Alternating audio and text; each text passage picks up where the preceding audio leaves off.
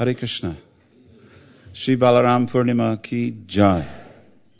What a wonderful day, wonderful occasion. Now, is it just my imagination running away with me that I see many men wearing blue kurtas today?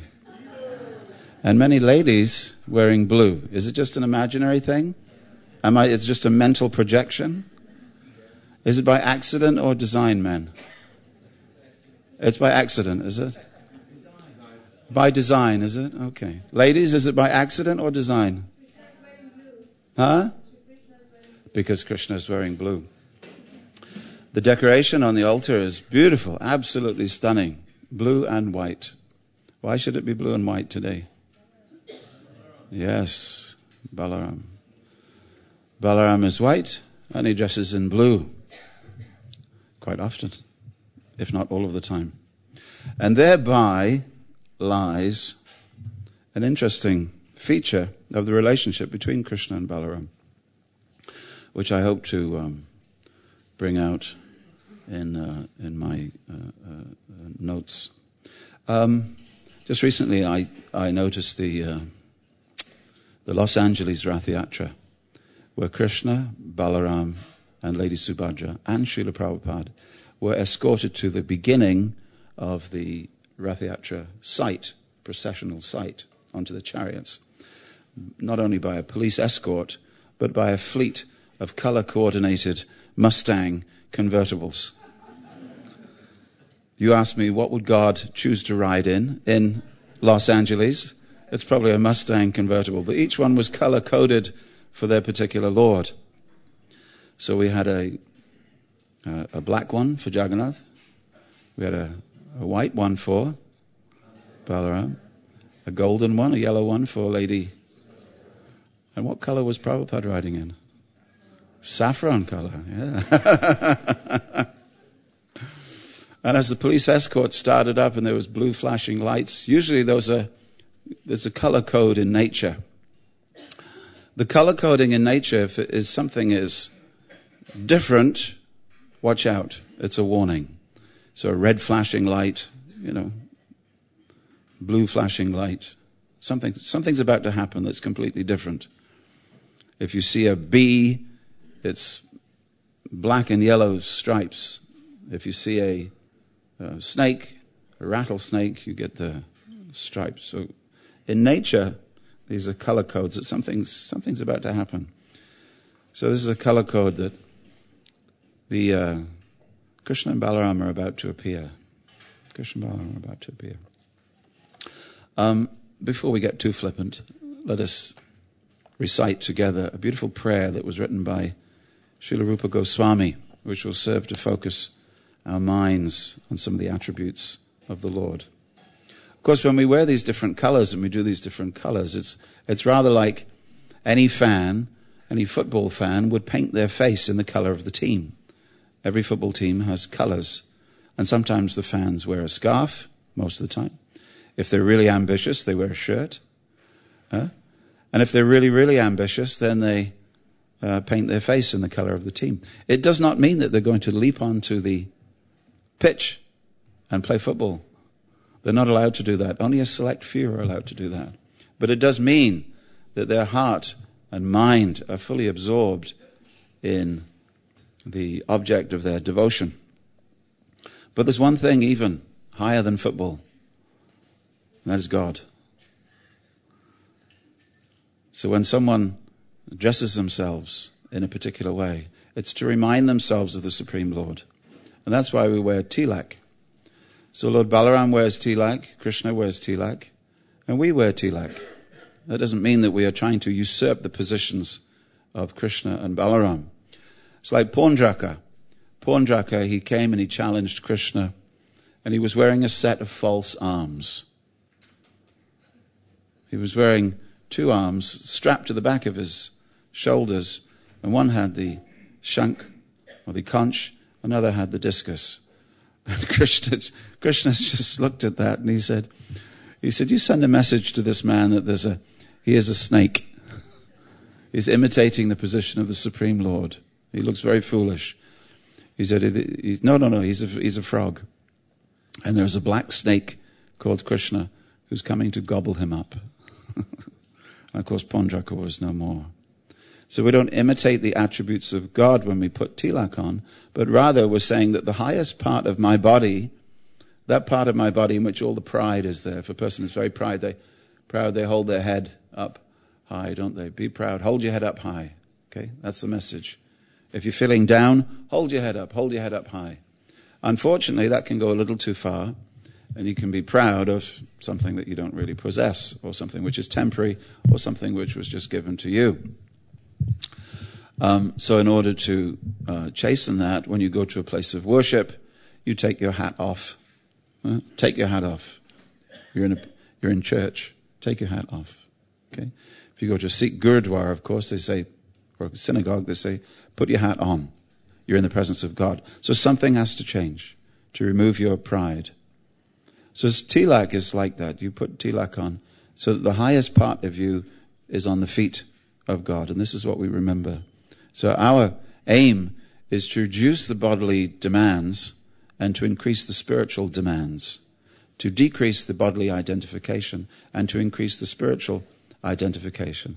And this we do in our life as devotees. And these festivals are to help us understand our eternal relationships above and beyond the relationships that are so precious to us. So with just this in mind, Srila Rupa Goswami, one of the 6 Goswamis, he says the following. And I would like you to sit up straight, take a deep breath, put your hands together if you wish. It's always a good mudra for meditation. And repeat after me. Let me take shelter of the lotus feet of Balaram, whose beauty is enhanced by the earrings touching his cheeks. His face is decorated with tilak, made from musk, and his broad chest is decorated with a garland of small conch shells. His complexion is as white as an autumn cloud. He wears garments of blue color, and his voice is very grave. His arms are very long, touching his thighs. And he has shown great strength by killing the Pralamba demon. Let me take shelter of this chivalrous Balaram. Oh, what a wonderful prayer. What a wonderful prayer. And what a wonderful meditation also. These meditations bring out the essence of the person and allow us to, just for a few moments, meditate on him. Srila Prabhupada explains who Lord Balaram is. And it's a good job, too, because Kanishta, which means the beginning devotee, there is a tendency only to think of one principle, one essential thing, one God, one mantra, one book, one color, which makes it difficult for interfaith dialogue because, of course, everybody else has a different name or a different book or a different color or a different something else. We have a tradition in which there are many, many hundreds and thousands of names of God, all the colors of the rainbow, all the different avatars, and many, many books. But Kanishta means it is very difficult to focus the mind on all of that. And so early on in Krishna consciousness, we focus our mind just on Krishna. And it's very easy. Actually, it's not easy if you grew up Christian, as I did, to focus your mind on Krishna. For the first 9 months as a devotee, I really agreed with reincarnation and the soul and the mantra and vegetarianism and all these things. But Krishna was a different conception for me. It was struggled with Krishna. Okay, what to speak of Balaram?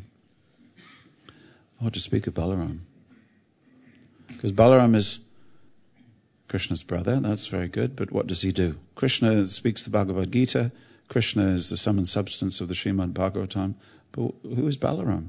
This was always a great question for me.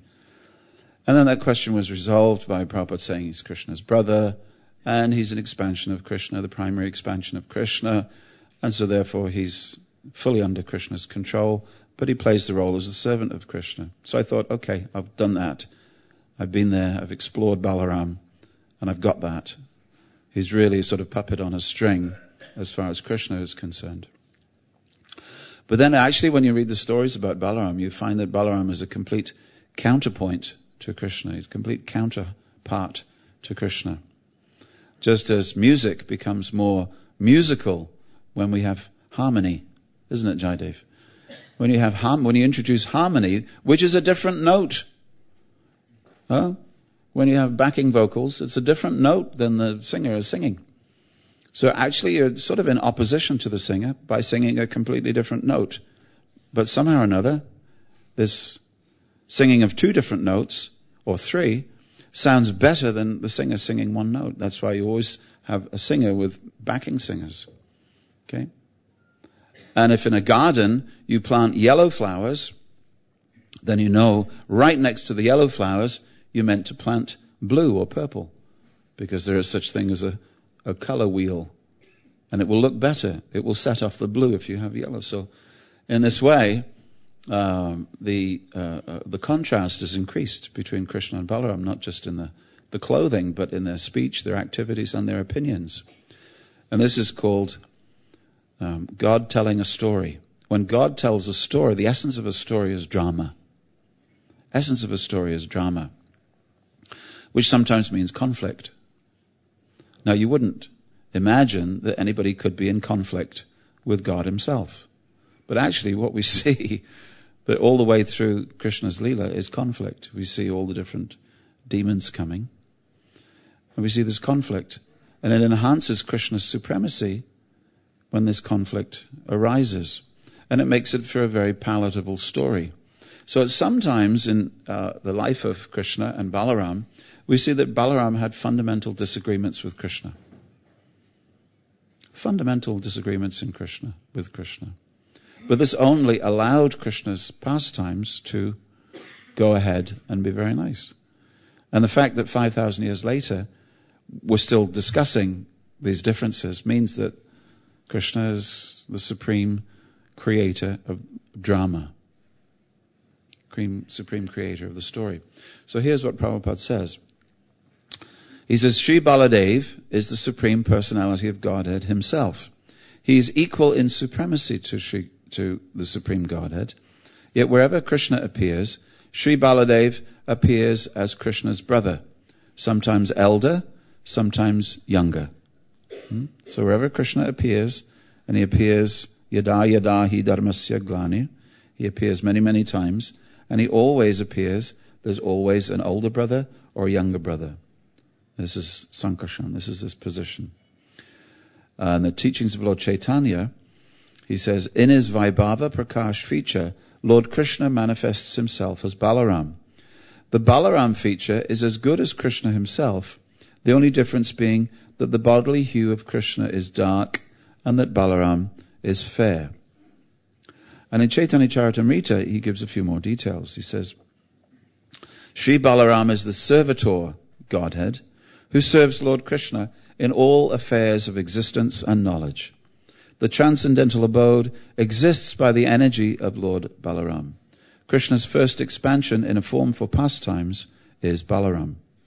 Balaram himself helps in the pastimes of Lord Krishna, and he does the work of creation in 4 other forms. Who can name the 4 other forms?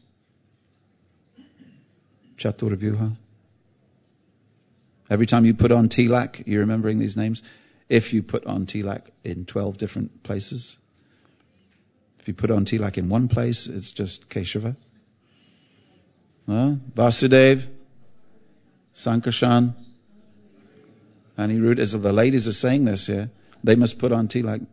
Pradyumna and Anirudh. Okay. So Balaram expands as Sankarshan, and then all these expansions have expansions, and everything within the material manifestation, cosmic manifestation, comes into order, including the different aspects of the Supreme Lord. Balaram is always the servant of the Lord. Sankarshan is always the servant of the Lord. And he appears as his paraphernalia. So the Sheshanaga, upon which the Lord reclines in his Vishnu form, this is Sankarshan or Balaram. The temple of the Lord in which the Lord is housed. So if we see Radha and Krishna on the altar here, the altar is Balaram. Bhaktivedanta Manor is Balaram because it supports Krishna, and Krishna is the center of activity. When we pick up a mridanga, sometimes the mridanga, especially in Navadvip, the mridanga gets the arti flame first. It's considered to be Balaram. Kartals are Balaram. The whole world is an expansion of Balaram. Sometimes people will come and say, don't lean on the temple wall during kirtan. The temple wall is Balaram. So, in order to be a servant, in order to be a proper brother, you must, the servant takes a very close position to his master, but that closeness is not a challenging closeness. He takes a lower position. So, for instance, a person who is a really good servant, we see when we look at the altar, we see Hanuman. He's very close to Ram, but his position is at the feet. He's always in a position where he serves him. At the same time, when the Lord appears as Krishna and Balaram, Balaram is the older brother. So Krishna is also serving Balaram sometimes massaging his feet when they go to take the cows out to pasture. We'll find that Krishna doesn't say to Balaram, okay, foot massage, please. Okay? He says, my dear brother, please sit down here in the grass, put your back against this tree, let me massage your feet. And then Krishna picks up a big leaf, and begins to fan Balaram. So these positions are changed. But normally Balaram is the older brother in a mood of service to Krishna. There's many ways that he does this. So, for instance, Balaram was the chief instigator in getting Krishna into trouble. He went to his mother, Yashoda, and said, my brother's been eating dirt. He must be punished. And then Yashoda comes and says, well, have you been eating dirt? Let me look inside your mouth. Okay? So Balaram is there. I worked out that one. So Krishna never came back to Vrindavan, but Balaram did. Here's a contrast. He comes and visits the inhabitants there. When Balaram arranged the marriage of his sister Subhadra to Duryodhana, Krishna disagreed, and he arranged the marriage of Subhadra to Arjuna. When Balaram heard this, he, being the elder brother has the say on who the younger sister gets married to. My dear Krishna, you can't just marry our sister to whoever you like. I think that she should be married to Duryodhana. And this is very strange because Duryodhana didn't like Krishna. So why does Balaram like Duryodhana? It doesn't seem to make sense. The enemy of my friend is my enemy. So of course normally Krishna we say that he's fair to everyone, and Krishna tries to be fair. But with Duryodhana, he's just got such a constant pain in the neck. Krishna was very, very tolerant. He was very tolerant with Shishupal. How many times was he tolerant with Shishupal? No? 99 times? 99 times Krishna was tolerant with Shishupal. Then the 100th time Krishna says, okay, that's it. Ching. And then it was, Shishupal was finished. Mid-sentence. The very nice painting of Shishupal. And he's just, and that's it. That's as far as he got.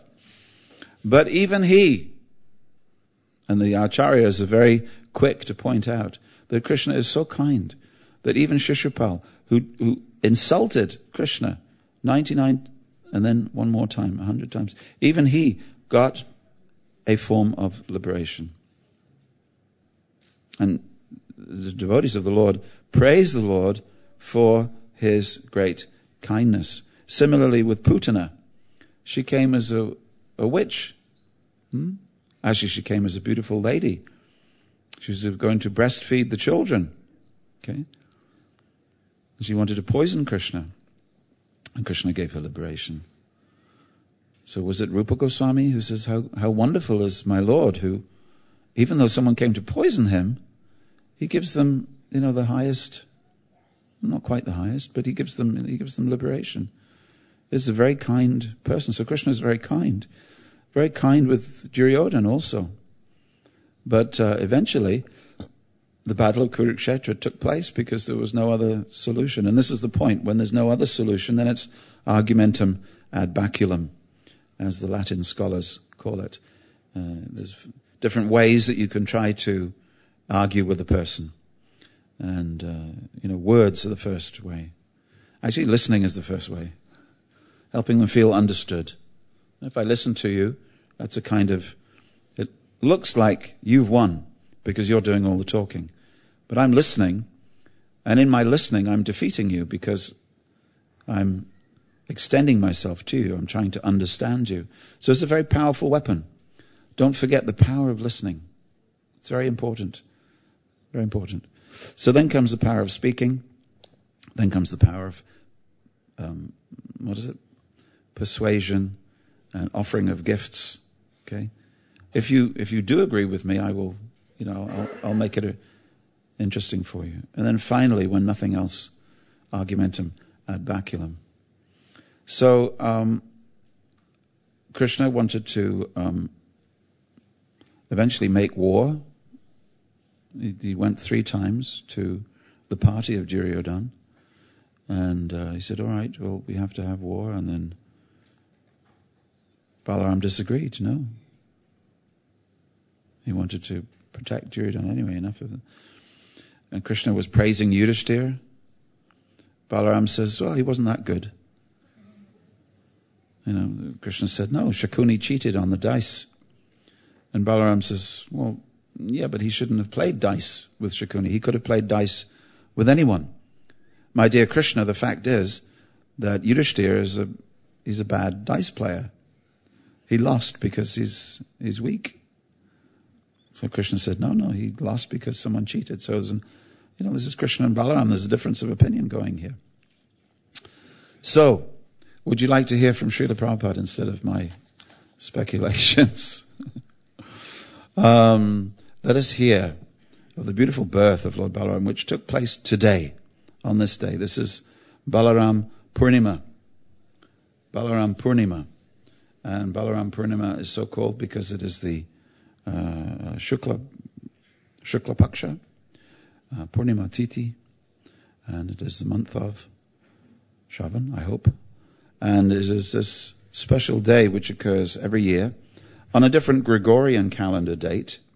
It slides according to the calendar that you hang on your wall, but today is the day when we appreciate the Lord in this form. It is the Purnima, or the full moon, after Pavitropana Ekadashi. It will always be Balaram's appearance day. For some people it is also this Rakshabandhan. Rakshabandhan is done today. But in the south of India they also do something called Upakarma. Upakarma means that in honor of Balaram being the original guru, you could say, the access point to Krishna, you change your Brahmin thread. So those of you that are Brahmins, have a look at your thread right now, and if it's slightly faded, slightly yellow, you change it today at some stage. And there's a whole procedure for that. But so there'll be a lot of thread breaking and a lot of thread changing today all over India. Thread tying and thread changing. And for us, reestablishing our thread of connection with Krishna. So, Vasudeva and Devaki were in the jail of King Kamsa. When Devaki became pregnant for the 7th time, a plenary expansion of Krishna, known as Ananta, appeared within her womb. Devaki was overwhelmed with both jubilation and lamentation. She was joyful, for she could understand that Lord Vishnu had taken shelter within her womb, but at the same time she was sorry that as soon as her child would come out, Kamsa would kill him. At that time, the Supreme Personality of Godhead, Krishna, being compassionate upon the Yadus, who were fearful due to the atrocities committed by Kamsa, ordered the appearance of Yogamaya, his internal potency. Krishna is the Lord of the universe, but he is especially the Lord of the Yadu dynasty. Yogamaya is the principal potency of the personality of Godhead. In the Vedas, it is stated that the Lord, the Supreme Personality of Godhead, has multi-potencies. Parasya, Shaktir, Vividaiva, Shruyate. All the different potencies are acting externally and internally, and Yogamaya is the chief of all potencies. The Lord ordered the appearance of Yogamaya in the land of Brajabhumi, in Vrindavan, which is always decorated and full with beautiful cows. In Vrindavan, Rohini, one of the wives of Vasudeva, was residing at the house of King Nanda and Queen Yashoda. Not only Rohini, but many others in the Yadu dynasty were scattered all over the country due to their fear of the atrocities of Kamsa. Some of them were even living in the caves of the mountains. So we know Vasudeva and Devaki because they were in the prison house of Kamsa, but Vasudeva had 15 other wives. 15 other wives. And they were scattered here and there. So Rohini was in the house of Nanda Maharaj. The Lord thus informed Yogamaya, under the imprisonment of Kamsa and Devaki and Vasudeva, Devaki and Vasudeva. And at the present moment, my plenary expansion, Shesha, is within the womb of Devaki. You can arrange the transfer of Shesha from the womb of Devaki to the womb of Rohini. After this arrangement, I am personally going to appear in the womb of Devaki with my full potencies. Then I shall appear as the son of Devaki and Vasudeva. And you shall appear as the daughter of Nanda and Yashoda in Vrindavan. Got it? Okay. Took me a while to get it, actually. All this, Since you will appear as my contemporary sister, and since you will quickly satisfy desires for sense gratification, people within the world will worship you with all kinds of valuable presentations, incense, candles, flowers, and offerings of sacrifice. And all over the world now we see that the mother goddess, Yogamaya, is very attractive to people, even when your particular religious tradition doesn't give you a mother goddess. People are very attracted to a mother goddess because that's reality. It's reality that God is universal and God is attractive to all, and that he appears in different ways, his potencies, parasya shakti vividaya shruyate. So, all over the world now, whether you know this or not, women are calling out for God to be seen as the Supreme Mother.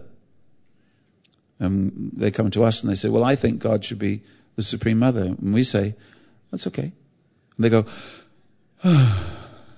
They're happy, they're delighted. Yes, come to us. We're very good shopkeepers. Anything you want, we can give you.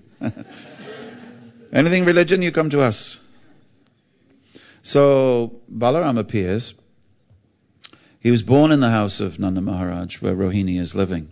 This house is in Gokula, in Mahaban. And you can still go there today, to Nanda Maharaj's house. Some of the pillars are still there 5,000 years later. And this is called the Chaurasi Kumbha. They call it Chaurasi Kumbha. There's another place called Chaurasi Kumbha, which is in Kamyavan. But Nanda Maharaj's house is all. And I don't think you can quite get the Chaurasi, but it's quite Chaurasi is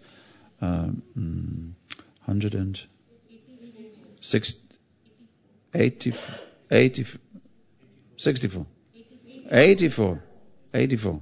I'm just increasing the drama. Okay. So then along comes Putana and Trinavarta. 84.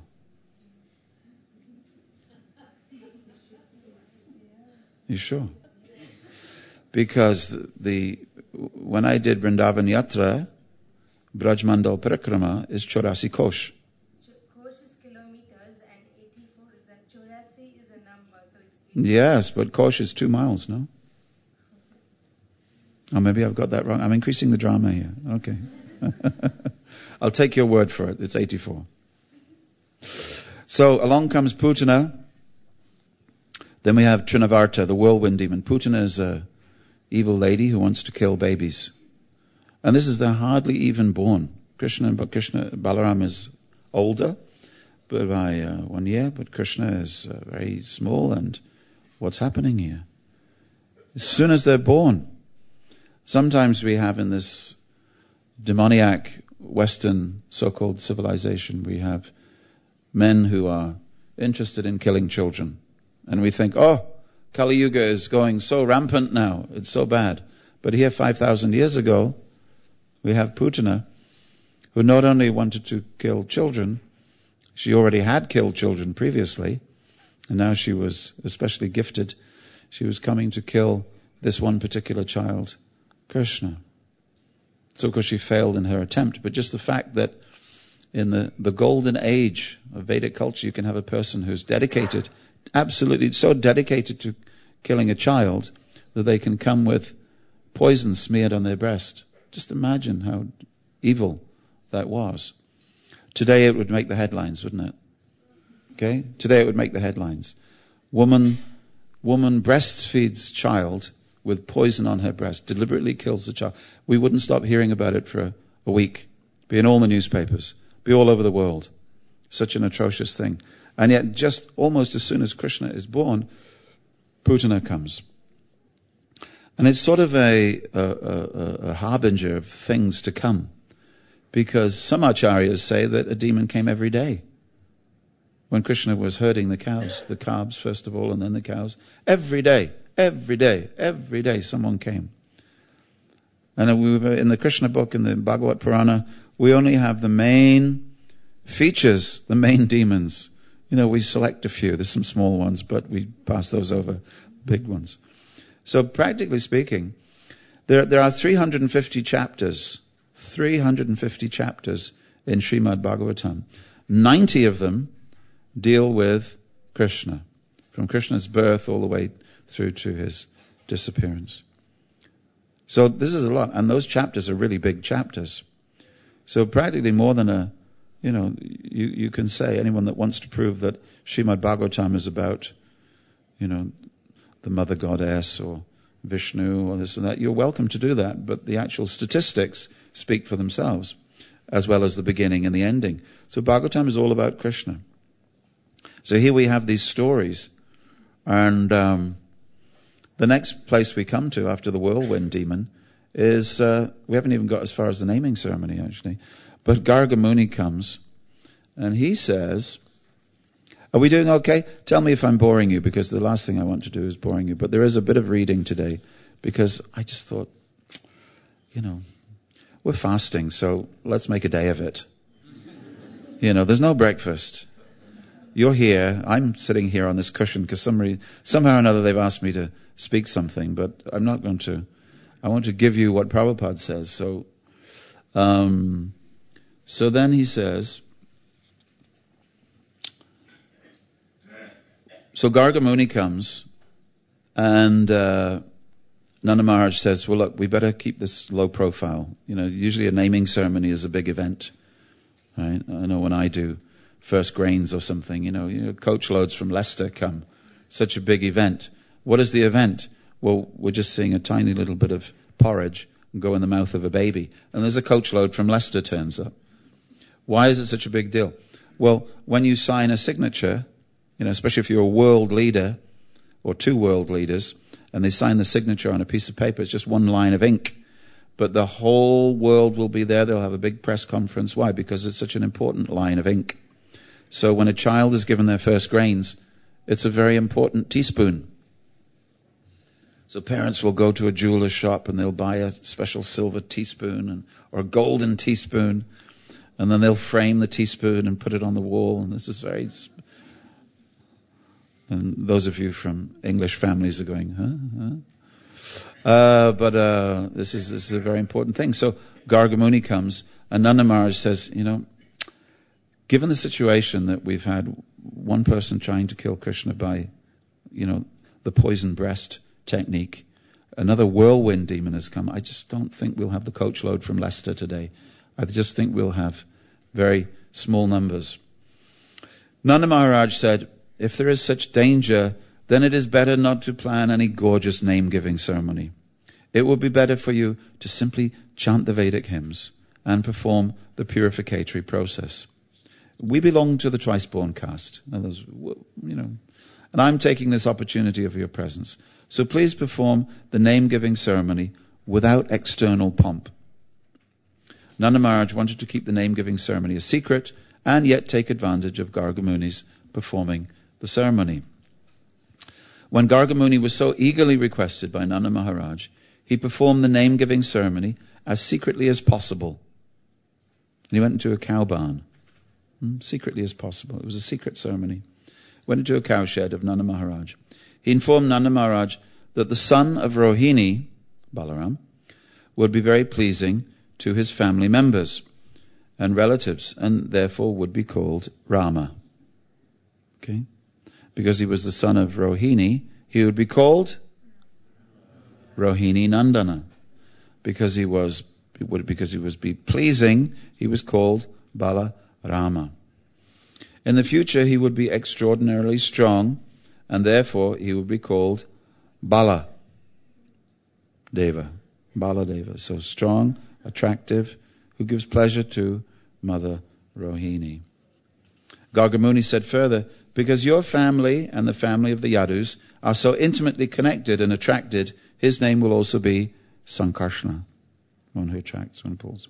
This means that Gargamuni awarded 3 names to the son of Rohini, namely Balaram, let's shout it out loud, namely Balaram, Sankarshan, and Baladev. But he carefully did not disclose the fact that Balaram had also appeared in the womb of Devaki and was subsequently transferred to the womb of Rohini. Krishna and Balaram are real brothers, being originally sons of Devaki. Okay, you have to remember that. They're real brothers. Okay. So then the boys immediately, almost as soon as they can crawl, they start getting into trouble. And Krishna and Balaram form a gang with the other boys of going to steal butter, yogurt, milk, whatever is available, we'll steal. Because it's a hot day and the butter's kept cool in pots and they're looking and they're thinking it's like ice cream for them. Have you ever had makkan? You had makkan, the traditional makkan? I was in Nanda Maharaj's house, and His Holiness Lokanath Maharaj, he said, well, we should have makkan. He said, you should understand what is makkan. He said, because it is not this yellow butter from New Zealand. It is not this Anchor. It is not this Lurpak. Well, he didn't say that, but he said, you should understand what is makkan. He said, so go and find some makkan. And then we had a little picture, a big picture like this of baby Krishna that we had worshipped that morning. Because all over Vrindavan where you go, there's Krishna in the attitude of that particular pastime that took place at that place. So as you go through the 128 miles of the, or 84 kosh, of the, maybe I walked further, maybe it was further, but you do this barefoot walk, and if you haven't done it, can I please, sitting on this cushion, having the microphone today, please ask you to do it once in your life. Just once in your life if you do this. It's absolutely fantastic. It'll really bring you close to the pastimes. And you'll be able to sort out in your head, probably for the first time, where all these pastimes happened. Because they're all higgledy-piggledy, and it's a big jigsaw puzzle when you come to the Krishna book. But if once in your life you walk that distance, no shoes, I guarantee that the pain that you experience on your feet will drive into your brain as they say, no pain, no brain gain. All the pastimes of Krishna will be firmly cemented in your head. And every time someone mentions a word, just like that song we sung this morning, as they were singing the different words of the song, I was remembering, first of all, I remember the pain in my feet, but then I had a picture of the place, and either I had a picture of the service that was done at that place, or the kindness that was shown to me by usually the mothers of the village. They would come out, and seeing someone, especially someone white, because there wasn't too many English people. Actually, I was the first English person to do it. But seeing a white man walking barefoot, through their village as an act of religious devotion, it was too much for some of them. They would cry and they would come, and I was drowning in chas, drowning in vajra roti, drowning in, khichdi. So the former two are okay, but khichdi,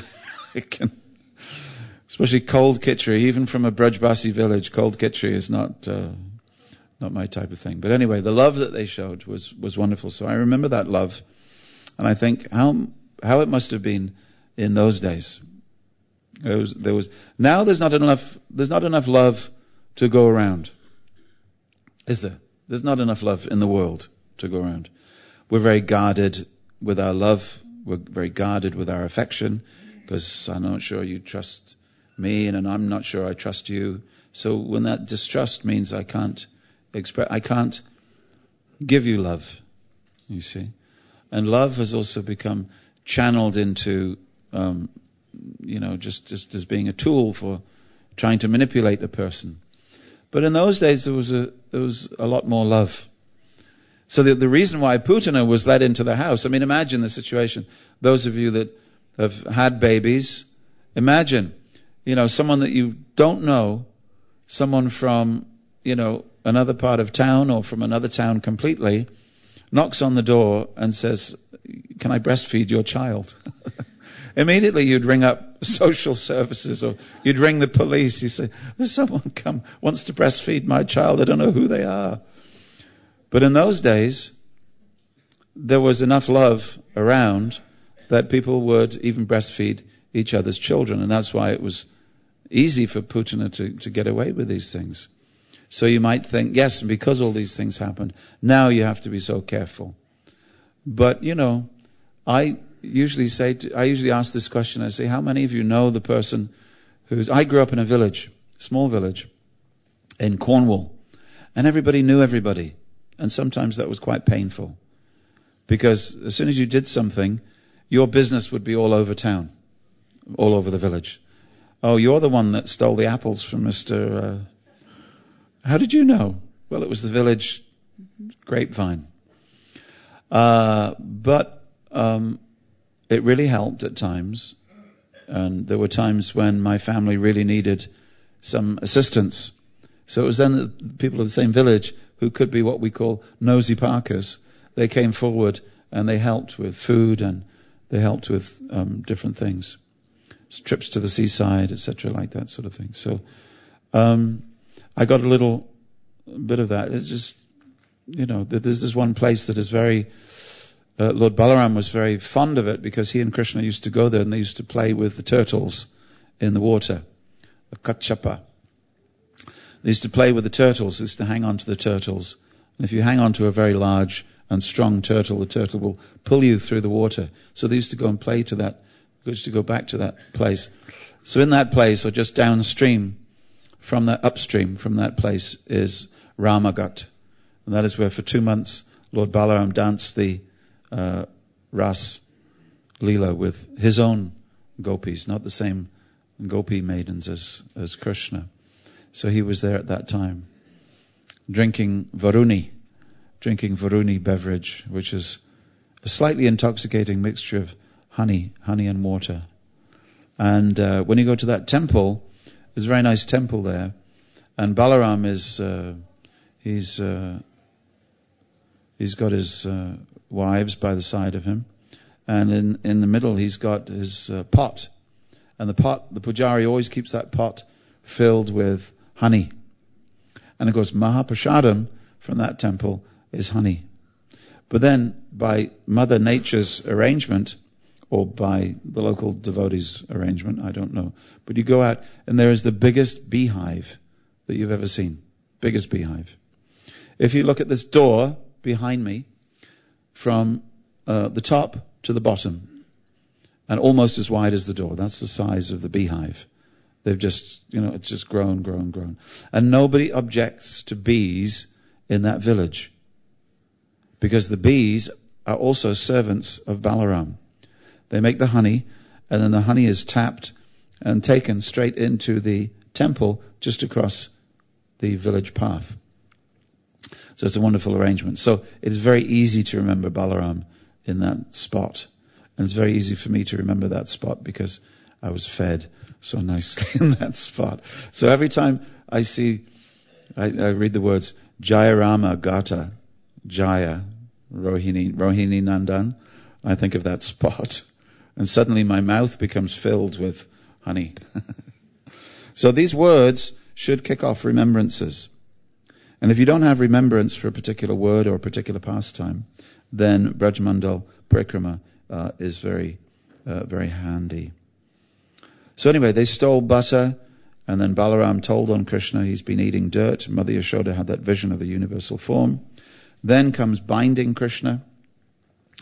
Then comes Vatsasura, Bakasura, and Agasura. And with Agasura, we reach 5 years old. So all the pastimes that I've mentioned are all before Krishna and Balaram are even 5. Okay?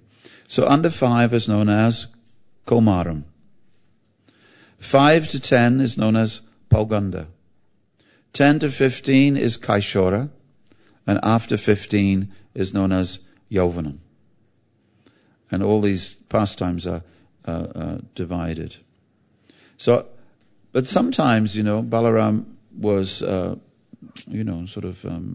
playing the older brother, and sometimes he played the younger brother. Just listen to this. The cows taken care of by Krishna. Thank you very much for your patience, by the way. I know it's a hard thing, especially when it gets to, breakfast time, and you start having an imaginary breakfast in your mind, and suddenly the person who's giving the class just is, it turns from something interesting into the droning of a bee. Blah, blah, blah, blah, blah, blah. I know it's difficult, and it'll be difficult round about now, because the stomach is saying to you, feed me. I love you. Feed me. I'm so devoted to you. I'm only here for you. Feed me. And your mind goes, not right now. I'm listening to an interesting class. And then they look at the person giving class, and the speaker giving class is going, blah, blah, blah, blah, blah, blah, blah. Krishna something, blah, blah, blah.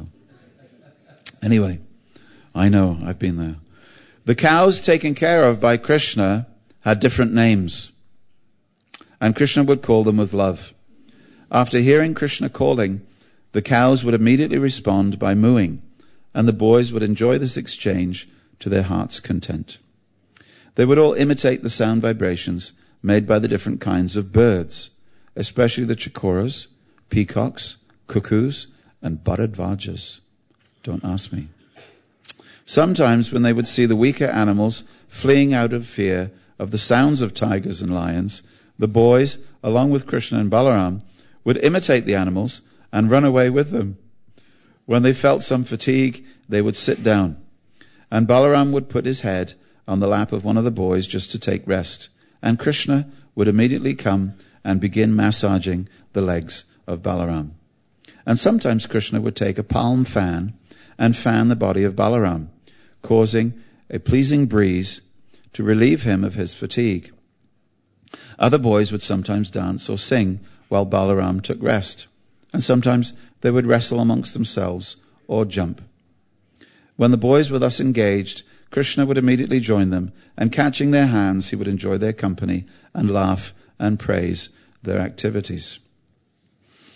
So, then we come to the first time that at least the acharyas have seen fit to share with us the major killing of a major demon that was all the work of Balaram. And his name was Dhenukasura. And as the childhood song goes, which I'm not going to embarrass myself as I did last year by singing it. In the forest of Talavan, Lord Krishna and Balaram killed the Dhenukasura by whirling him around and around. So the donkey demon, the ass demon, was thrown into the trees, and all the fruits were able to be eaten by Krishna and Balaram. In the forest of Talavan. Look, it breaks the tummy rumblings, okay? In the forest of Talavan, Lord Krishna and Balaram killed the Dhenukasura by whirling him around. You got to do the actions, you see. By whirling him around and around. Thank you. Just indulge me. As people get older, Jai Lakshman, as people get older, they just, they get less philosophical and more playful, you see. So, then comes Pralamba. Pralamba means separation. Pralamba means separation. Vipralamba is highly separated. But Pralamba means the demon who tried to separate Balaram from the rest of the cowherd boys. You know the story. He came and he pretended to be a cowherd boy himself. These very expert demons can manifest themselves in any form, and he manifested himself in the form of a fellow cowherd boy, the same shape and same size, happy disposition. And then Pralamba was his name, and Pralamba was his activity. So Balaram was on top of his shoulders, and as he moved away, as he took Balaram away from everyone else, then he got bigger and bigger and bigger. And I want to read it because it brings out the sort of the playful killing of Balaram. Well, no, I won't. So it's important now to know that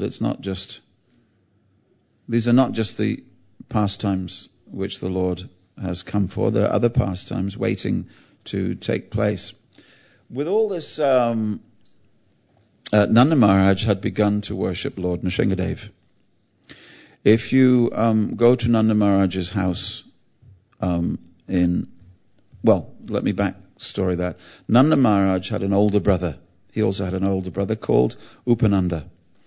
And their father was Parajanya Maharaj. And since Balaram was the foster son of Nanda Maharaj, he was taken to be the grandson of Parajanya. So Nanda and Upananda had lived on top of a hill. Before Nanda Maharaj had moved to Gokula, he'd lived on top of this hill called Nandishwara. So then what happened was, it's easier to defend yourself from all these disturbances, all these demons, if you live on top of a hill. Put your hand up if you've been to Nandagram. Got nice and very good. So if you've been to Nandagram, it's quite an unusual manifestation because Vrindavan is very flat. It's so flat that, you can ride a bicycle without too much strain all over Vrindavan, most of it.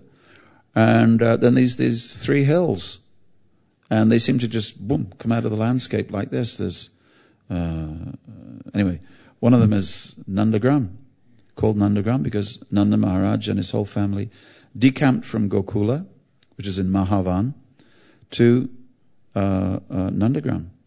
And they lived very peacefully there. But Nanda Maharaj also, every day he worshipped Lord Nrsingadev. Why did he worship Lord Nrsingadev?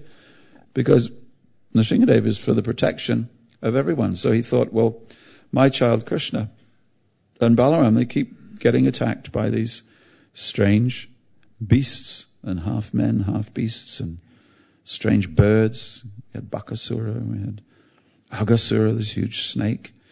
So let us move to another place. Unfortunately, however, this was also the place where, he wasn't a demon, he was a devotee, but he caused even greater pain than if he had been a demon. because the demons, they had not taken Krishna away. But this particular personality, he came, and somehow or another, he was able to slip through the security at the bottom of the hill, slip through the security at the top of the hill, slip right into Nanda Maharaj's house, and just, how did he do that? Because his name was Akrura, and he'd come with an invitation from Kamsa for a wrestling match. And acharyas have very long descriptions of how these two boys, Krishna and Balaram, perhaps you've seen the painting, perhaps you've heard those stories, how Krishna and Balaram, the parents said, "Oh, we're not too sure about this, but you're, how old were they now? 11 years old. You're 11 years old now, you can go and you can..." And imagine, 11 years old, you're going to fight in a wrestling match. I don't think any parent now would allow it. But I guess a Vedic 11 is a slightly more mature 11. And certainly Krishna and Balaram had proved themselves time after time after time since their very birth. They proved themselves that they were good at handling these demonic forces. And so Nanda Maharaj very, very reluctantly let them go.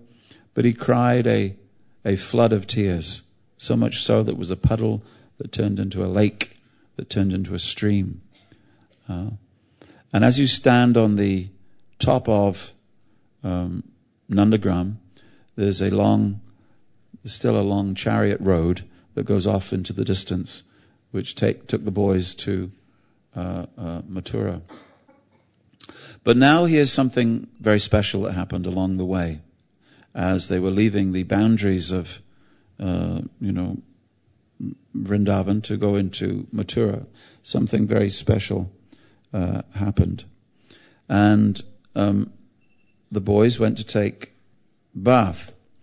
Now it says that a sannyasi should take bath 3 times a day.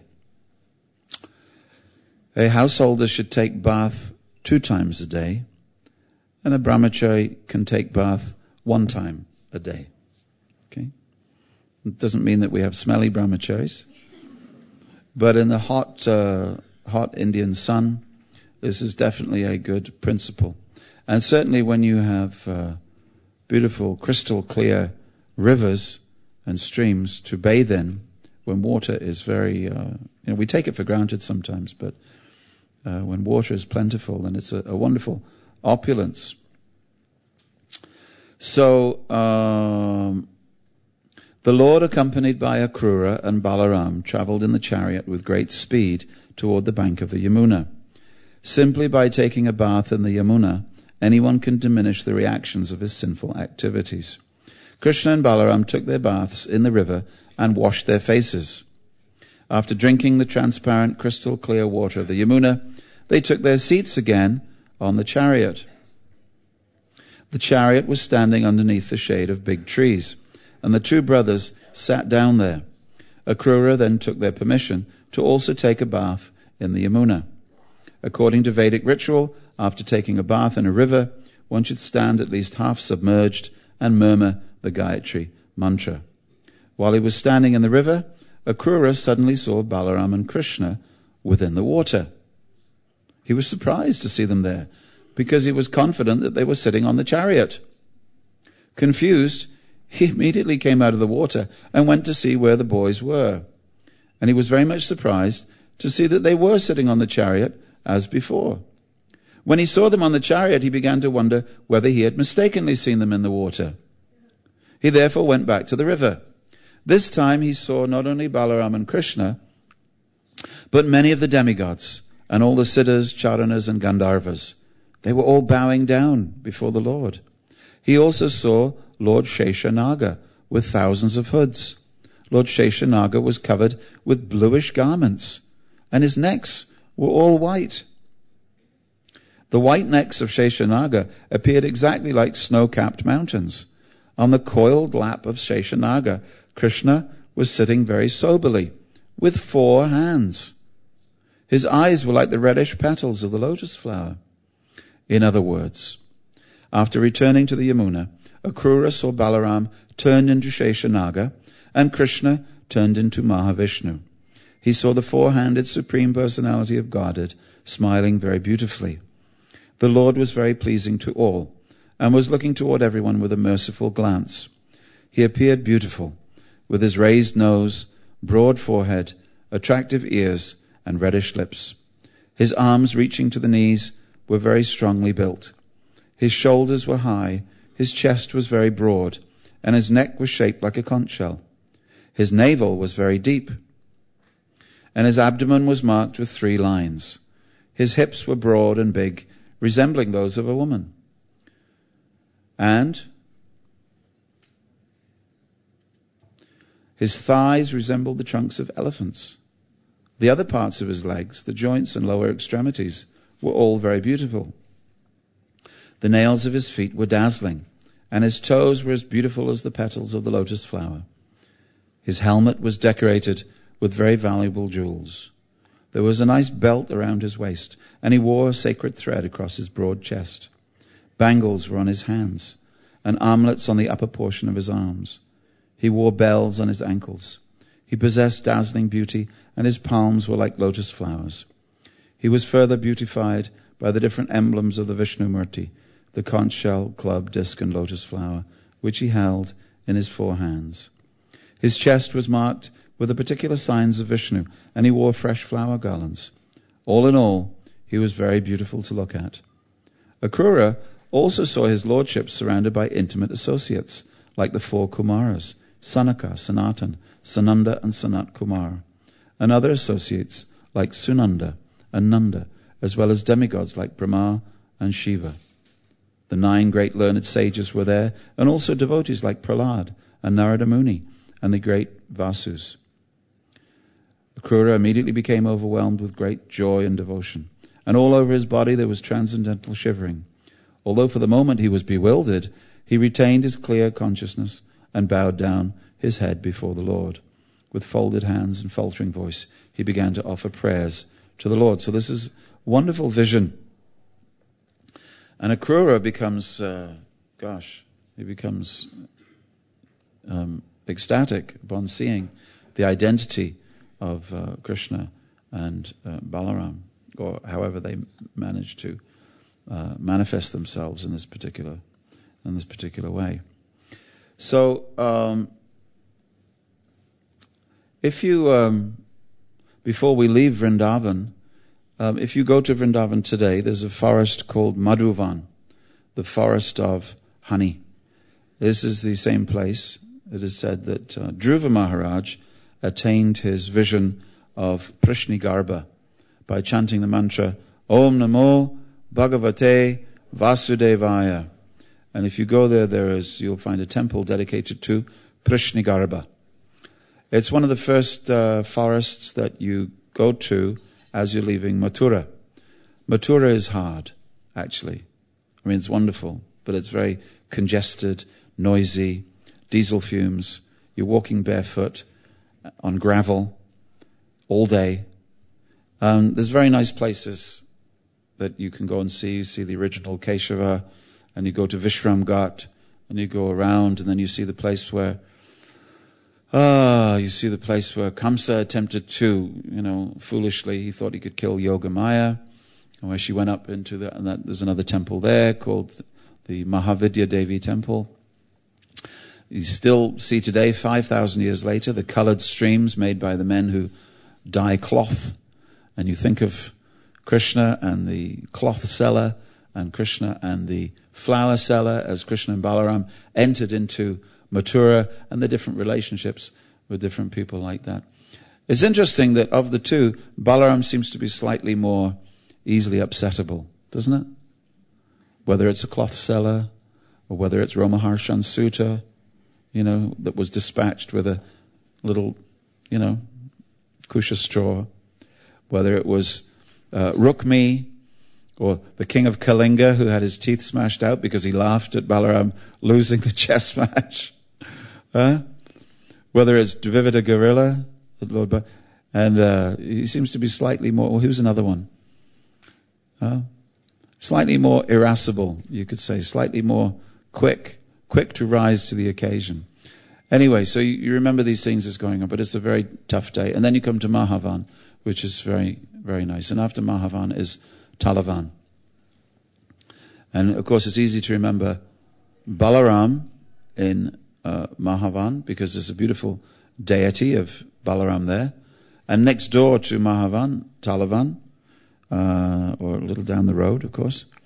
And this is where Lord Balaram killed the Dhenukasura. Talavan used to be a van, but now, unfortunately, there's only one tal tree in the whole of the forest. So we've got a lot of work to do. When we've spread Krishna consciousness all over the world, we can go to Vrindavan and start planting trees. If each of you just plant one tal tree in Talavan, just one tal tree, the only place that you can go where you get some understanding of what it was like in the times that we speak of in the Krishna book is pretty much Kamyavan. If you go to Kamyavan, you can walk through the Kamyavan forest, which somehow, God knows how, they've been able to preserve.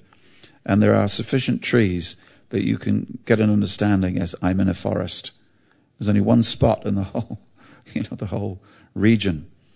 So because there's firewood, there's people moving in. Unfortunately, what happens when you have a holy place, everybody wants to be holy. They want their life to be changed by getting close to God in the place where He used to be. And so they go there, and then they need to keep warm in the wintertime, so they cut down trees. So the very thing that they came to see is no longer there. It's pretty much a concrete, the forest of concrete. So in this generation, we need to get very serious about people changing Vrindavan into the concrete van. We need to plant trees. So when we've done with the business of spreading Krishna consciousness all over the world, let us not forget Vrindavan. The Vrindavan, the very place that we're telling people about, let's make sure that there's a Vrindavan for our children and our children's children. And that's why people are getting very serious about planting trees.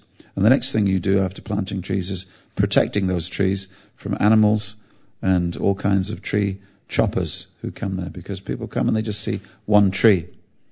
If I just cut down this one tree, what's the harm? And thereby, if you multiply that hundreds of thousands of times, everything is gone. That's like saying, if I just give a book on Krishna, or if I just tell one person about Balaram, what good will it do? It's just one person. But if hundreds of thousands of people do it, then you have something called a spiritual movement. Therefore, ISKCON, as a spiritual movement, can only exist, can only continue to exist, or any mission can only continue to exist, when each and every member says, yes, let me tell one other person about Krishna. Let's just say one person. Let me tell one person about something. You see, then it happens. Okay. We're good at spreading bad news sometimes, aren't we? Did you hear? Have you heard about that? It's a big controversy. Everybody's no, please tell me. Yeah. Well, what he said was what she said. Wasn't very good at spreading that kind of thing. So, if you go to in the Talavan forest, there is a black deity of Balaram. He's 3.5 feet high. He's with Revati, and he has his right hand raised in Abhay Hasta, giving blessings to everyone, removing their fear. But the biggest deity of Vrindavan, before we leave Vrindavan and get on to the later pastimes. How long do you want me to speak for? Another 15 minutes? Can you manage till 10 o'clock? Who can manage till 10 o'clock? That's just 12 minutes time. And I can compress everything down into 12 minutes. Otherwise it's like Jayadev's accordion. It can either be this size for transport, or it can be this size for full-fledged kirtan. My accordion says 11 o'clock. Your accordion says 11 o'clock. Well, you see, if I was really good at this, actually if I was very good at this, I'd have a beard. And I'd have lots of rings on my finger with a harmonium. And I would have sung you a couple of songs before now. And my voice would have gone, but I'm not. I don't play the harmonium, I don't have rings, and I don't have a beard. So you'll just have to make do with the interrupted storytelling. But the biggest deity of Balaram is, of course, in a place called, what's it called? It's Dauji. He's the deity. But is the village called Dauji as well? Everybody just says Dauji. Dauji ke rasta? Ye rasta? Dauji? They go, yeah, that's right. So, and this is Dauji, and he is 6 feet 6 inches tall. 6 feet 6 inches. And he's also black. He also has the right hand raised, but he's got huge eyes. And his left hand, left hand, not very good with left and right. Should have seen me tying up my shoelaces. Left and right. He also has a cup for Varuni beverage. And he was established. This is how you establish deities, just so you know. Just so you know, when you establish a deity, you do it to last 10,000 years. That's why we're very cautious when we establish Radha and Krishna in one of Srila Prabhupada's public temples. We're very, very, very, very cautious, because you're meant to establish the worship with a vision that in 10,000 years' time, these deities will still be here, still being worshipped here. They're not movable. Okay? Gauranatai, they're, different. They move all the time. So I used to have Gauranatai deities. They were in the Edinburgh temple. Then they were established in a traveling bus that we had here at Bhaktivedanta Manor. And then they moved to Inishrath in Northern Ireland. And they've been there for 25 years. So the concept of movable Gauranatai is there. But movable Vishnu, never. Never. The only time you move is when the Mughal army is about to come. And you know that as soon as they come, they will smash. So either then you bury the deities or you put them on wagons and then you take them to Jaipur. And that's why Jaipur has, 8, 9 original Vrindavan deities. They all went there, including Nathji. Nathji also went. For the first time in my life, can you believe it? I've been a devotee for more than 40 years. I've never been to see Nathji. So I'd lose my Gujarati credentials. Okay? Never been to see Nathji. But I went to Nathdwar just early on this year in February. And Nathdwar. Now, in my mind, Nathji was always 6 foot 6 inches tall. And then I went to Nathdwar and so actually he's about half that, if that. And it was a great surprise to me. But anyway, the point is that these deities, Dauji in this village has been there for 4,900 years. So you're looking at a deity and the worship has been going on for 4,900 years. This is, in this country, the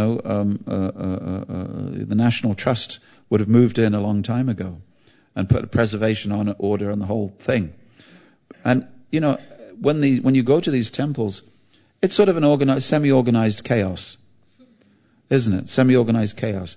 And it can get very vicious because the pujaris know that the emotions of the people for Balaram will make them, sort of throw themselves at the deity and beg forgiveness and beg that my son goes to college and beg that I can be free from this disease, so that you have to be kept away from the deity. So there's so many people going and so many people coming that they have, the crowd control is basically pushing and shoving. And then all through the village, as you walk through the village, on either side of the village, there's these huge piles of rock crystal sugar. And you buy rock crystal sugar, give it to the pujari. And of course, we from ISKCON, we expect the pujari that there'll be some loving relationship between the pujari and Balaram. And of course, because you've walked many painful miles to get there, that you think, oh yes, he will obviously see that I've come a long way to see Balaram, and he will, take special precautions to establish a loving relationship between me and the deity. But you give them the rock sugar, and they throw it at Balaram like this. Throw it. And of course it all lands on the floor. And Balaram is surrounded by all this rock crystal. And this is it. This is the puja. Just throw on the floor. Next. Throw. Next. So many people are coming. All hours of the day. This is just, there's no time for ringing bells and tears in the eyes. Pick up the sugar, throw it. But it's love. It's another type of love. And you cannot say that these people, because of the lack of finesse or sophistication or bell ringing, don't love Balaram. They do. They love him very much. And that's why they're able to stay there year after year after year after year. I once went to Ahobilam, the place of Lord Nrsingadev, where there's 9 different deities of Lord Nrsingadev. And you go through different parts of the jungle to go and see them. And it's quite scary because there's still tigers there. And you hear these howler monkeys.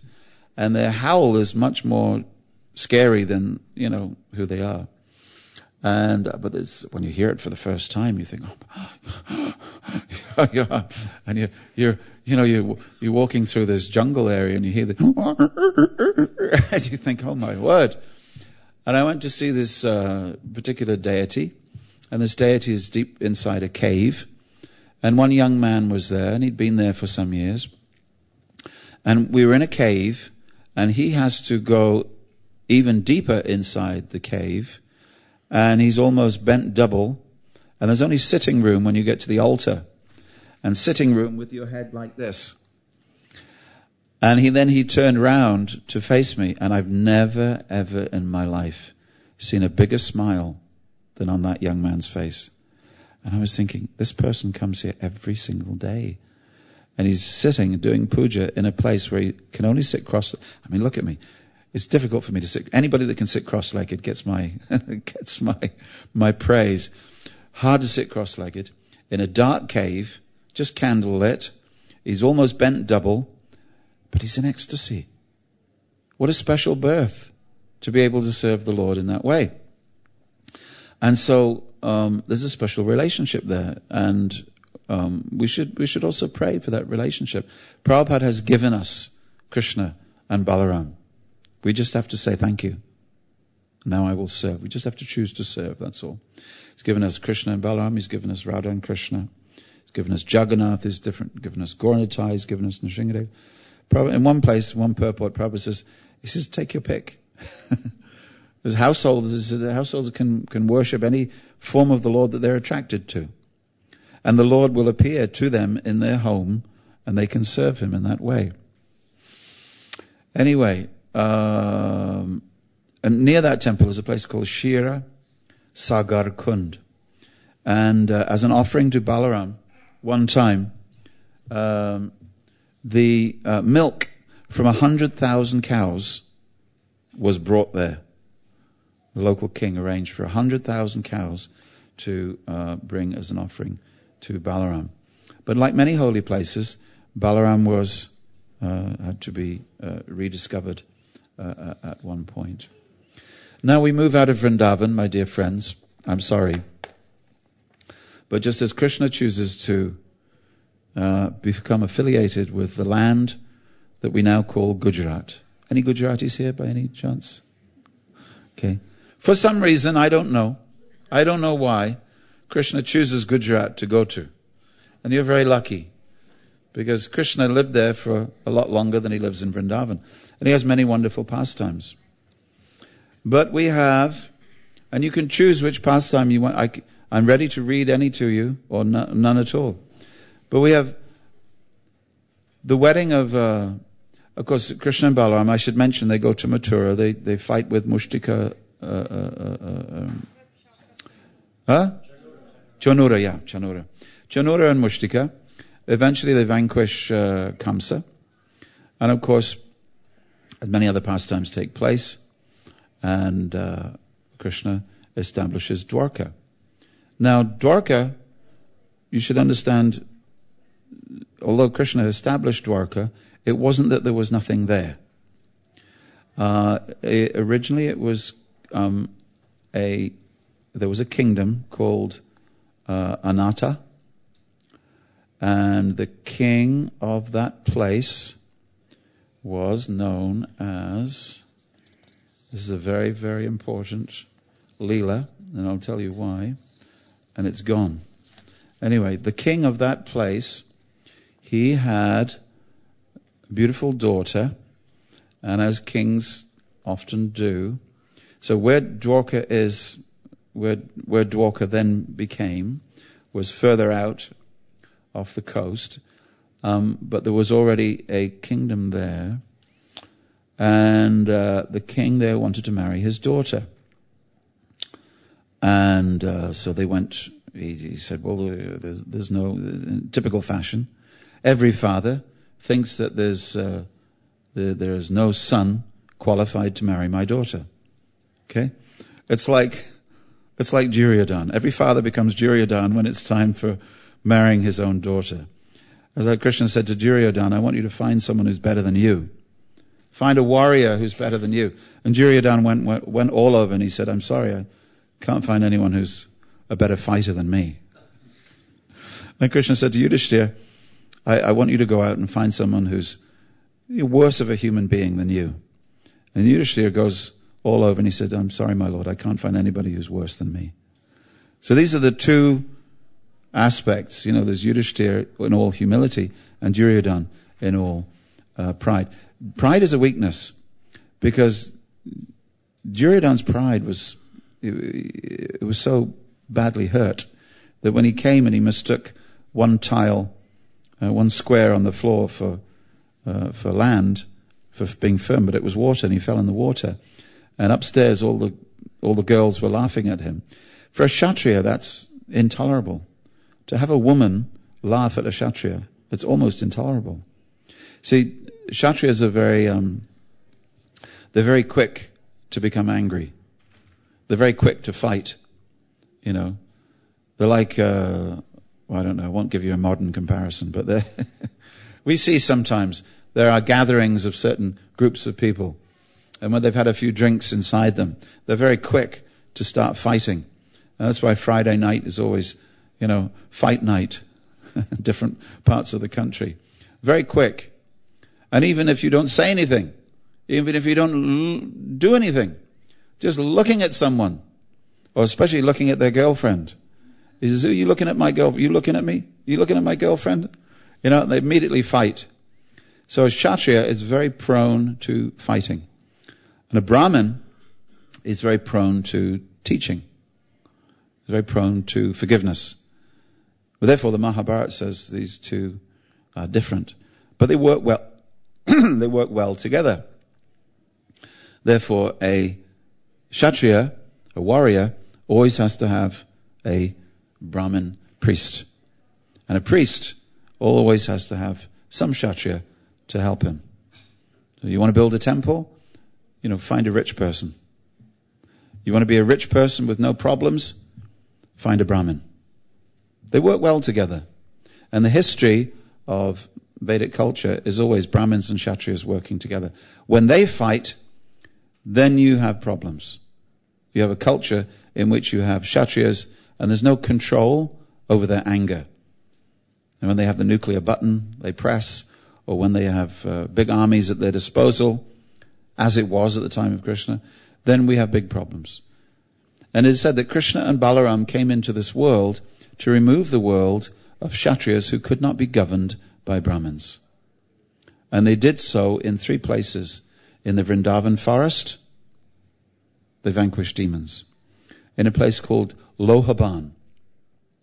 Lohaban was on the outskirts of Mathura. Lohaban. And many were vanquished there because this was next to Mathura.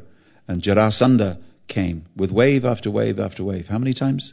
17 times he came before he was defeated. It was 17 times he came. So all the demons of the world came to this place and they were vanquished by Krishna and Balaram. Not quite enough. 3rd time was Kurukshetra. Kurukshetra, they all came, and finally all this demonic kings were vanquished. But when the relationship between kings and Brahmins breaks down, then you have a problem. And when you have an exacerbation of the problem, then the kings punish the Brahmins, or the Brahmins, as they did with King Vena. The Brahmins killed Vena not with weapons but with mantra.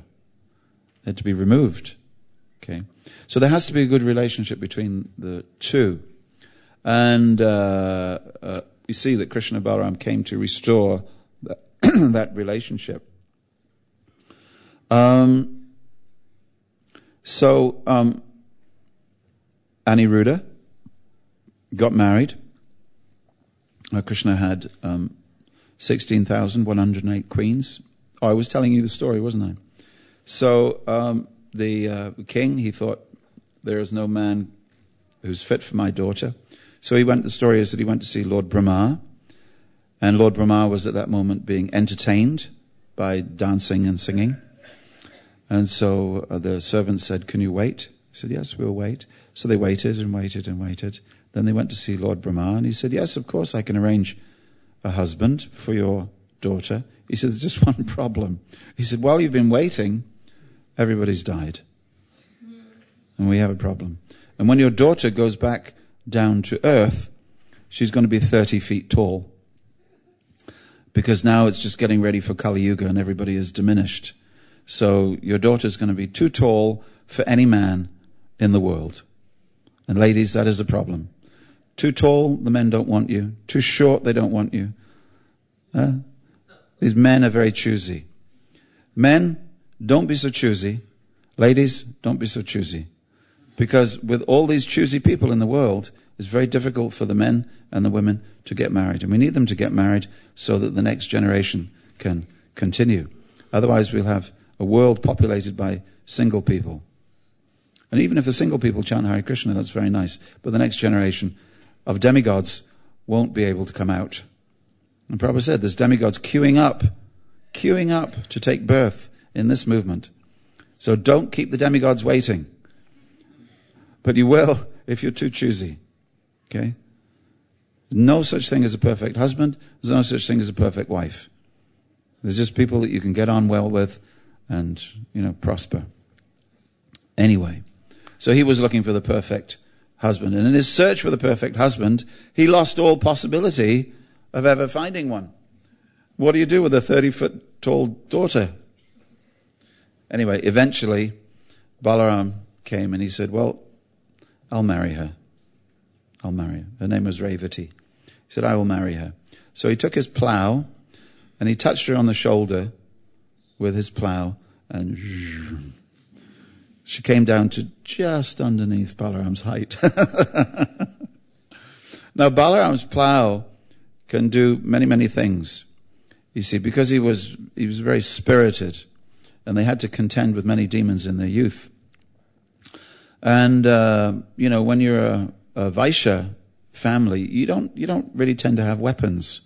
So the weapons that you pick up, if there's any problem, are the things that are closely to hand.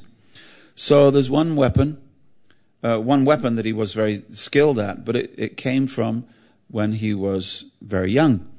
You know that Krishna was tied to a grinding mortar. Now, the piece that you shove up and down to grind your haldi, your turmeric roots into powder, this is called a mushala.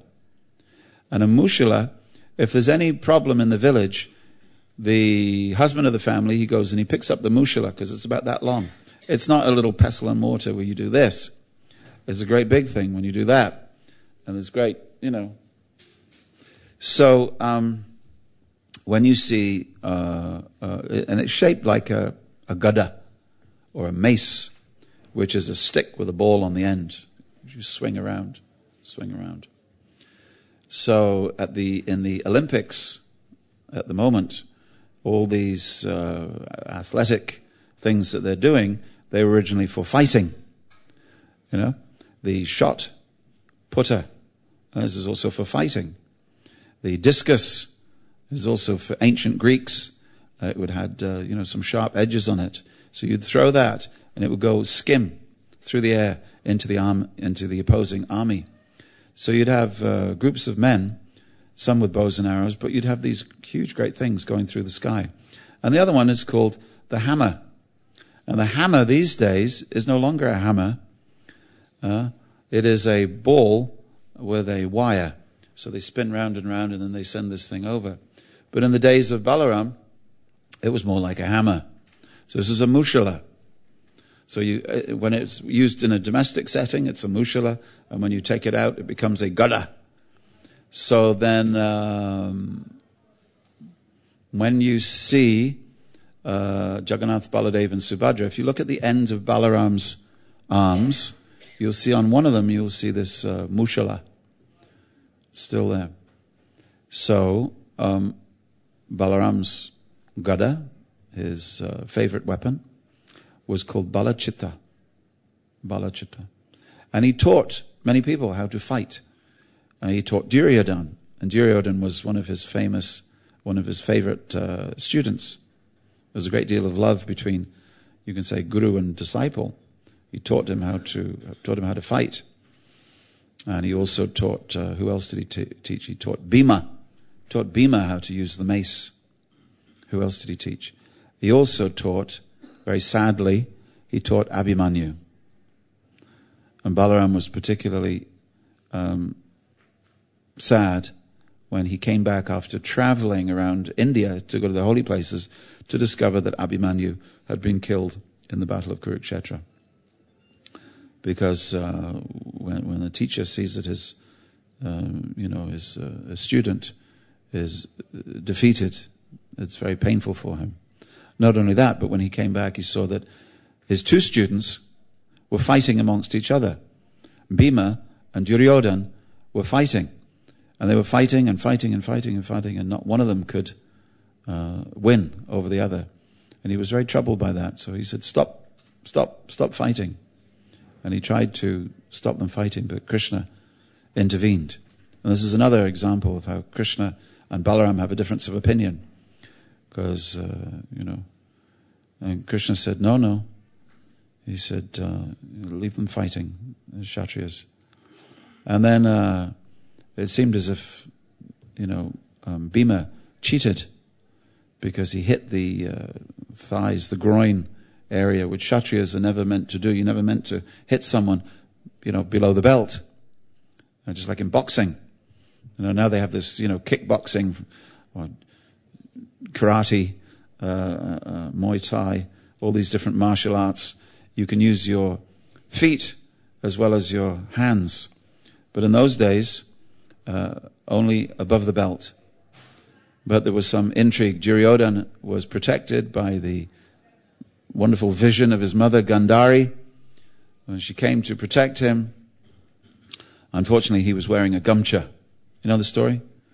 Didn't want to appear naked before his mother. He was wearing a gamcha. So she protected him, but then she was crestfallen to see that he still had the gamcha. Well, that gamcha meant that she couldn't give him the protection between the navel and the knee.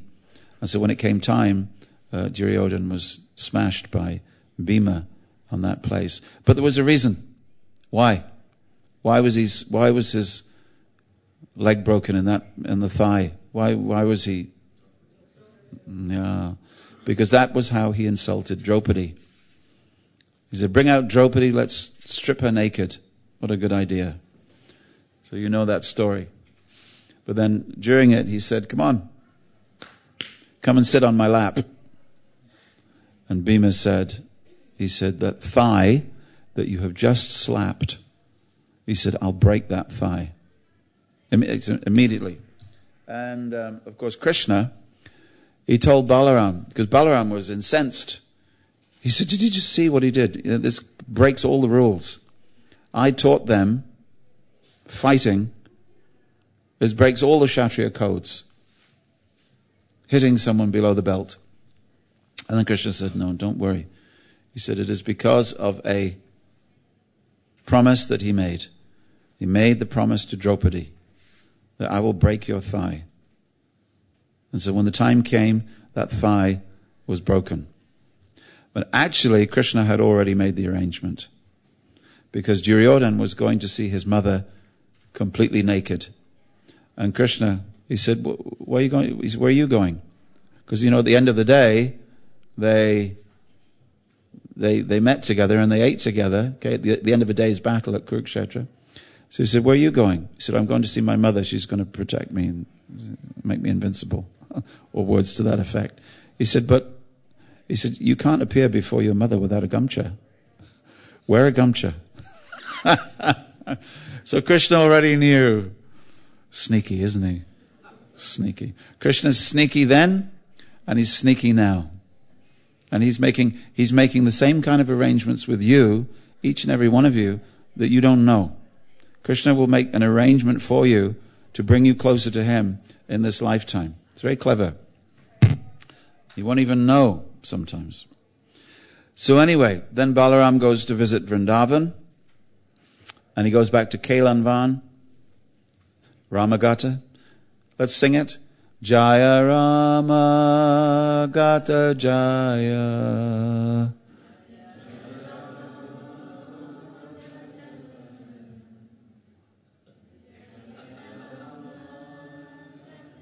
Oh, you're not going to sing the other line? Okay.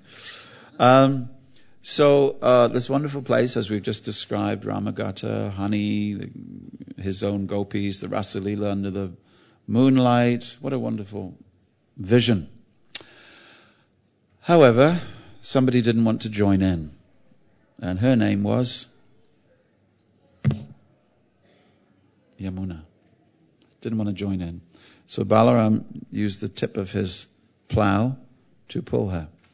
Now, I didn't tell you the other story. I should have told you this story. A highly controversial story about Balaram. Highly controversial. Because Aniruddha was getting married. During the wedding, people have there's a lot of fun, okay, during a wedding, looking at the Gujarati ladies. We play Kodi and all these different games. The men were playing chess. And Rukmi, who was the father of the bride. Brother of the bride. Okay. And you would imagine that he was deserving of deference, being part of the family. The one place that you don't want to start a fight is at a wedding. But unfortunately, it's the one place where fights sometimes happen. Because there's a great deal of rivalry between the two families. Because the families, the boy and girl might be happy, but the families never think that, he's good enough, or that family's not good enough, or her family's not good enough. They're never good enough. Okay? Because they're not you. So anyway, here's Balaram, and he gets in a fight with Rukmi, and the king of Kalinga is laughing because Balaram's losing the chess mat, and all hell breaks loose, or all Vaikuntha breaks loose, and there's a few people end up with no teeth or dead, just over a chess match. But anyway, you know that story. So after this comes visiting Vrindavan, and after this comes Dvivida Gorilla, who's another person that should have worn a gamcha, but didn't. He should have worn a gamcha because he was intent on displaying his private parts to the ladies. And Balaram said, well, this is intolerable. Now, he's a gorilla, so you expect one thing of a sophisticated human being and another thing of gorilla, but he was so incensed by this that he had to have a fight with him. So first with tree trunks and then with bare hands, and Dvivida Gorilla was dispatched. So then comes the marriage of Samba. Samba, of course, he has a very interesting history with a mace. It's the same Samba, mace and Balaram and the mace and Balaram. So Samba is the person who he went before the sages and he had a mace hidden in his tummy. The big ball of the mace at the end. He put it under his shirt and he dressed as a lady with the sari. And the boys came in front. This young lady wants to know, my dear sages, will she give birth to a girl or a boy? And then the sages say, this girl will give birth to a lump of iron that will destroy the entire Yadu dynasty. The boys became very frightened, okay, and the mace dropped out, and now the sages have spoken. Whatever a sage speaks is like when a Kshatriya speaks. Especially in Vedic culture, in those days, you don't say something unless you mean it. You don't say something unless you're going to follow through. Now you can say any damn thing, and they can't get you unless they've got your signature. Or your fingerprints. Or both. But in those days, your word was your bond.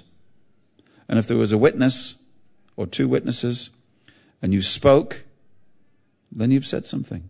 And if someone says, I'm going to smash that thigh because you've insulted my wife, it could be 14 years later, but it's done. Because everybody remembers. I will, therefore Prabhupada says that, when you take initiation, chant 16 rounds, follow the 4 regulated principles. I will. Okay? Means that you will for the rest of your life. And Prabhupada would sometimes really not quite understand how people could make a vow. He said, but you've promised. He said, you've promised.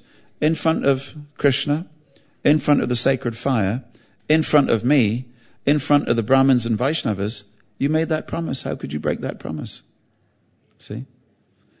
But in Vedic times, you made a promise. Therefore, you did 2 things. Before you made the promise, you made really sure that you could keep it. And after you made the promise, you put things in position in your life so that you could keep the promise.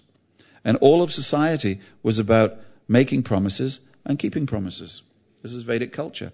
So when you tell someone something, of course they believed it. Even if you could not say, for instance, yeah, but, I was young when I did that. I wasn't really thinking. Yeah, but I was intoxicated when I signed It's too late. It's like sometimes people, they come to me and they say, I've had a bit of a checkered past. I said, that's okay. Krishna loves you. Isn't that? That's what we say to people. He says, yeah, but does Krishna love my tattoo? I said, you've got a tattoo that you're embarrassed about? He said, yeah. He said, and sometimes they have a tattoo in a part of the body where really you shouldn't get tattoos. And you look at the tattoo and you think, and he says, well, I was drunk when I had the tattoo done. I said, well, you were drunk, and maybe the tattoo artist was drunk as well. It's a failure all around. So the point is, you cannot be intoxicated before you make a decision, and you cannot be in any way. But if you make the decision, once you have made the decision, then, like that tattoo, that's it. And therefore, we find that in today's culture, people really don't like... There's one way that you can't be held responsible for your promises. You know what that is? There's only one thing that you can do in Vedic culture or in modern culture where you will not be held responsible for your promises. And that's to not make promises. So now we have a culture where people don't make promises. People live together. They don't make any promises between each other. And there's even in the devotee community, we just live together. Prabhupada said you could live together for a year, right? Before you make that promise, before you make the commitment. Some people just live together. No, it's not part of our culture. You make the promise, and then you stay together. But what if it's painful? I made the promise, I didn't really know what I was getting myself into. Now you do. Now you know what you've got yourself into. But it's painful. Yes, it's painful. But whoever you married, you would have had the same pain. Because it's you. And she would have had the same pain because it's her. And now you're delivering to each other the same level of pain. And everything is as it should be. So we have to be careful before we make promises. But unless you make a promise, you can't get the benefit of what should happen next. So here we have a marriage taking place. Samba is getting married, and Hastinapur is the place where this marriage is taking place. But it's not an ordinary marriage. It's a Kshatriya spirited marriage. And what that means is that, Kshatriyas are very quick. The engagement period lasts about, 30 seconds in some cases. The Kshatriya, you know about, everybody's leaving now. The Kshatriya sees a young lady, and a standard chat-up line for a Kshatriya is, "My dear young lady of lotus eyes and thin waist and heavy breasts, who are you? Who is looking after you? Come with me, I will be your husband." And that's it. That's it. That's the Kshatriya sort of engagement period. And then they're married very quickly. And sometimes they even there's 8 different ways of getting married. And one of them is kidnapping. You just ride in with your army, you kidnap the bride. It helps if she knows that you're going to do that on the day. Like when Krishna kidnapped Rukmini, she knew that Krishna might turn up because she'd already written a letter to him, and she hoped that the Brahmin was able to deliver the letter. So when Krishna came on the day, it was no surprise to Rukmini, but it was a surprise to everybody else. So, Samba, he turned up, and he kidnapped Lakshmana, and although the family were quite, oh yeah, he's a nice boy, he's Krishna's son, that's not bad, he's part of the Yadu dynasty, she'll probably be looked after very nicely. They had to put up a fight. Why? Because we're Kshatriyas. We can't just let you come in here and kidnap her without a murmur from us. So they had to put up a fight. So they put up a fight, and they they arrested Samba and locked him up. Now when news that Samba had been locked up got back to the Yadu dynasty over in Dwarka, they said, okay, let's raise an army, let's go. But then they said, no, let's do this a different way. Lakshmana is the daughter of Duryodhana. So let Balaram go and let's see if he can make peace. Okay? So, what do you think? Do you think that Balaram's able to make peace? Shall I read it to you? Okay. So Srila Prabhupada describes. So what happened was when Balaram got to Hastinapur, they all heard, the messengers, the security guards that come out miles from Hastinapur, spies, and they have a chain of spies to help people understand. And the news was sent back very quickly. Balaram's on his way. And Duryodhana said, it's Balaram, my old teacher. Let me go. Come on, everybody, let's go and see Balaram. So they came up to the gates, and even beyond the gates. And they came with sandalwood paste, and flower garlands, and flower petals, and dancing girls, and argya, and maruparka, and everything like this. You don't know the end of the story. You're being pulled by your husband. So then he got there, and Balaram said, I've come not in my own right, but on behalf of the Yadu dynasty. And the Yadu dynasty demand that you release Samba and allow the marriage to take place, because it has taken, this has all been done according to our Kshatriya code. So then this is what they say. So they said that, he said, who are the Yadu dynasty to dictate to us? See? The Yadu dynasty is not the Pandavas. You see, they had rivalry with the Pandavas, but at least they had some title. It was like Lancaster and York. At least there was some title there, Fighting, but at least there was some nobility dealing with nobility. But the Yadu dynasty, who are they? Who are they? That's exactly what they said. Yadu dynasty, who are they? We don't even recognize them as being nobility. Who is this Krishna? We know he's your brother, and we love you, but really, come on. Who's the Yadu dynasty? I mean, it's almost as if the shoes want to come above the crown. When the Yadu dynasty says, you must do this. So you go back and you tell Ugrasena, there's no way that we are going to accept that he can tell us what to do with our daughter. This is like the shoes going onto the head. No, really. So go home, and that's the message we want to convey. Oh dear. I wonder what Balaram did next.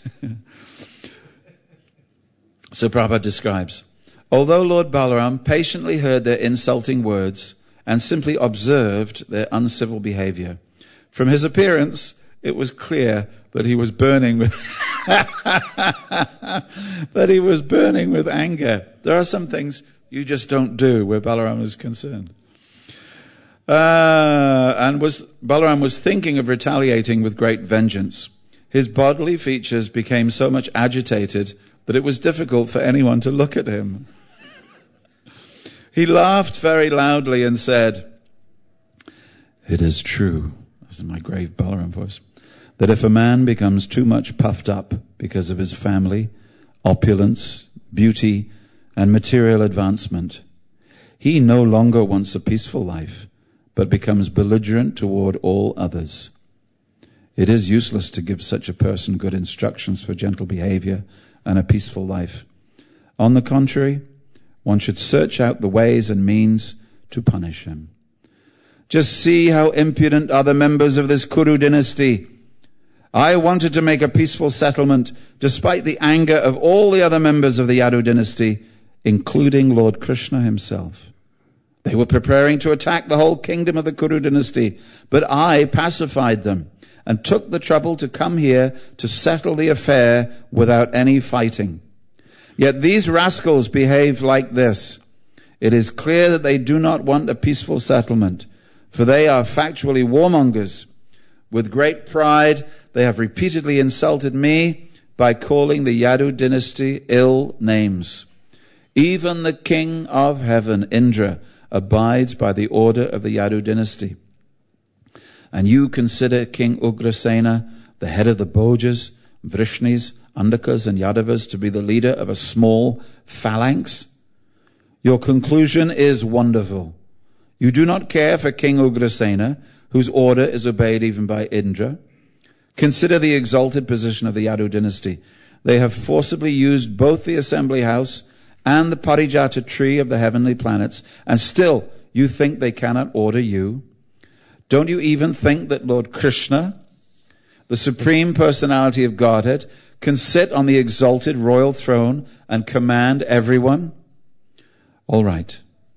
If your thinking is like that, you deserve to be taught a very good lesson. You have thought it wise that the royal insignias like the whisk, fan, white umbrella, royal throne, and other princely paraphernalia not be used by the Yadu dynasty. Does this mean that even Lord Krishna, the Lord of the whole creation and the husband of the goddess of fortune, cannot use this royal paraphernalia? The dust of Krishna's feet is worshipped by all the great demigods. The Ganges water inundates the whole world, and since it emanates from his feet, its banks have turned into great places of pilgrimage. The principal deities of all planets engage in his service and consider themselves most fortunate to take the dust of Krishna's feet on their helmets. Great demigods like Brahma, Shiva, and even the goddess of fortune and I are simply plenary parts of his spiritual identity, and still you think that he is not fit to use the royal insignia or even sit on the royal throne? Alas, how regrettable it is that these fools consider us, the members of the Yadu dynasty, to be like shoes and themselves to be like helmets. It is clear now that these leaders of the Kuru dynasty have become